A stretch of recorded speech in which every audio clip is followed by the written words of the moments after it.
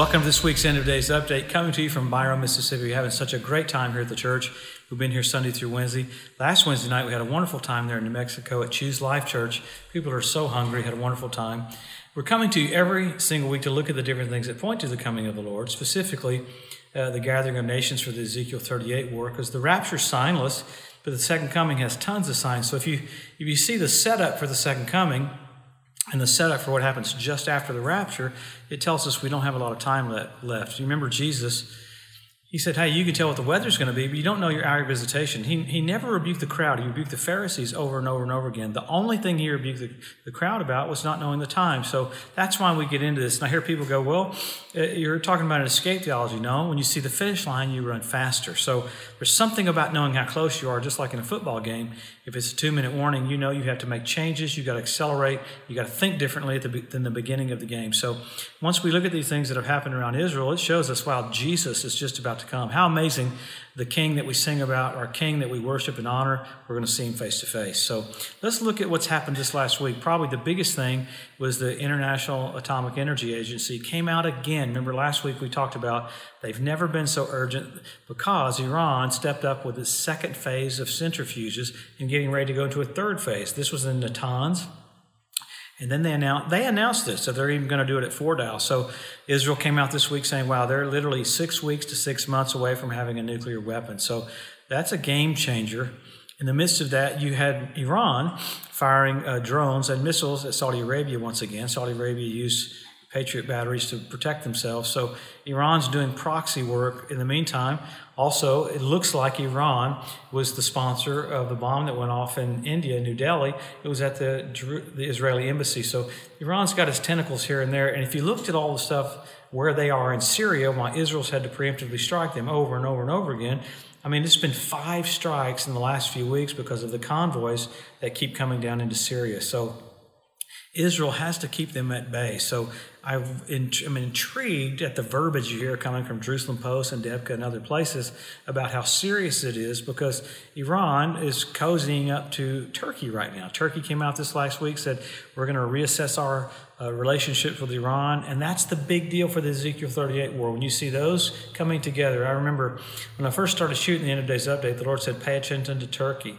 Turkey has systematically aligned itself all the way around Israel in Libya, in Syria, working even with Jordan, and on the northern part of Syria with the Kurds, and then out in the Gulf, not in the Gulf, but the Mediterranean Sea with Greece, so with the oil places there. So it's weird how Turkey's gotten away with this. Same thing from shutting down any kind of free press. They're shutting down a mentality of, hey, we want to go after Israel. Remember what I said about Turkey the other day? They said publicly, which was totally insane, that Jerusalem and the Temple Mount belongs to Turkey. Just like the Palestinians this last week said that Big Ben belongs to Palestinians.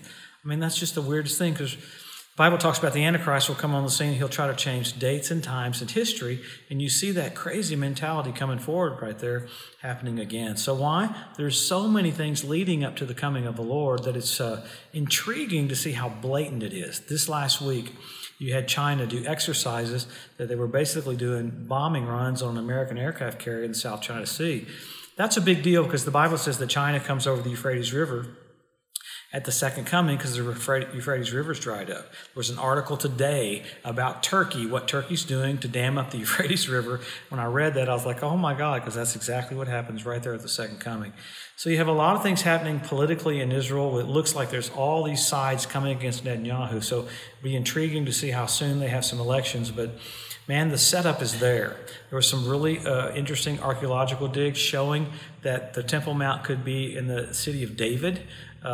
Based on Shiloh. Some real stuff's going to come out soon. Pay attention to them finding new places for where the Ark of the Covenant was, because you got Jordan this last week coming against Israel again, saying you can't do any renovation work on the Temple Mount, but I think something's going to happen really soon to show up some new places where the Ark of the Covenant could have been and the Holiest of Holies could have been, and it's going to make things easier for Israel to start having the temple. So wonderful times pointing to the coming of the Lord. Many things of pressure all around Israel, especially the stuff about Iran and their nuclear capacity. You had America's CENTCOM general meet with the Mossad again because this Iranian thing was so big, met with him for a couple hours the other day before he left. So there is a concern that, Iran fires a missile into Israel and all kinds of stuff could break loose. So aren't we blessed to have the technology to see the setup for the coming of the Lord? So what do?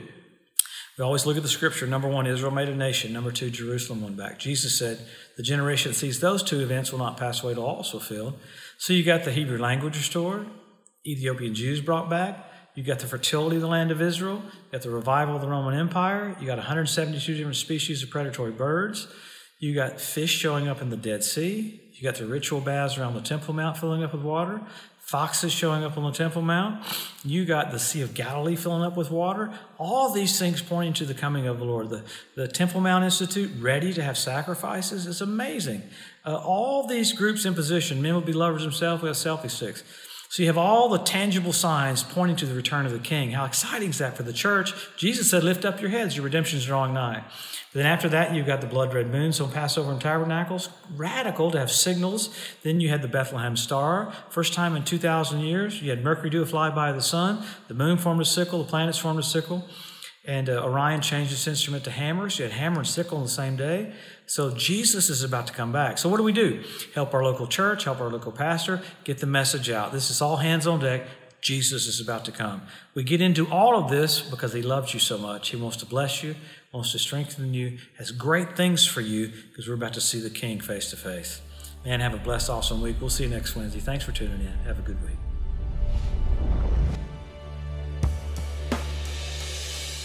Thanks for joining us today at the End of Days Update.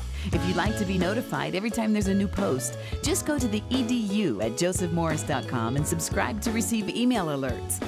If these posts and updates have been a blessing to you, please consider making a one-time donation to help get the message out, or even becoming a monthly partner with Joseph Morris Ministries. Thanks again for tuning in to the EDU, and we'll see you next week.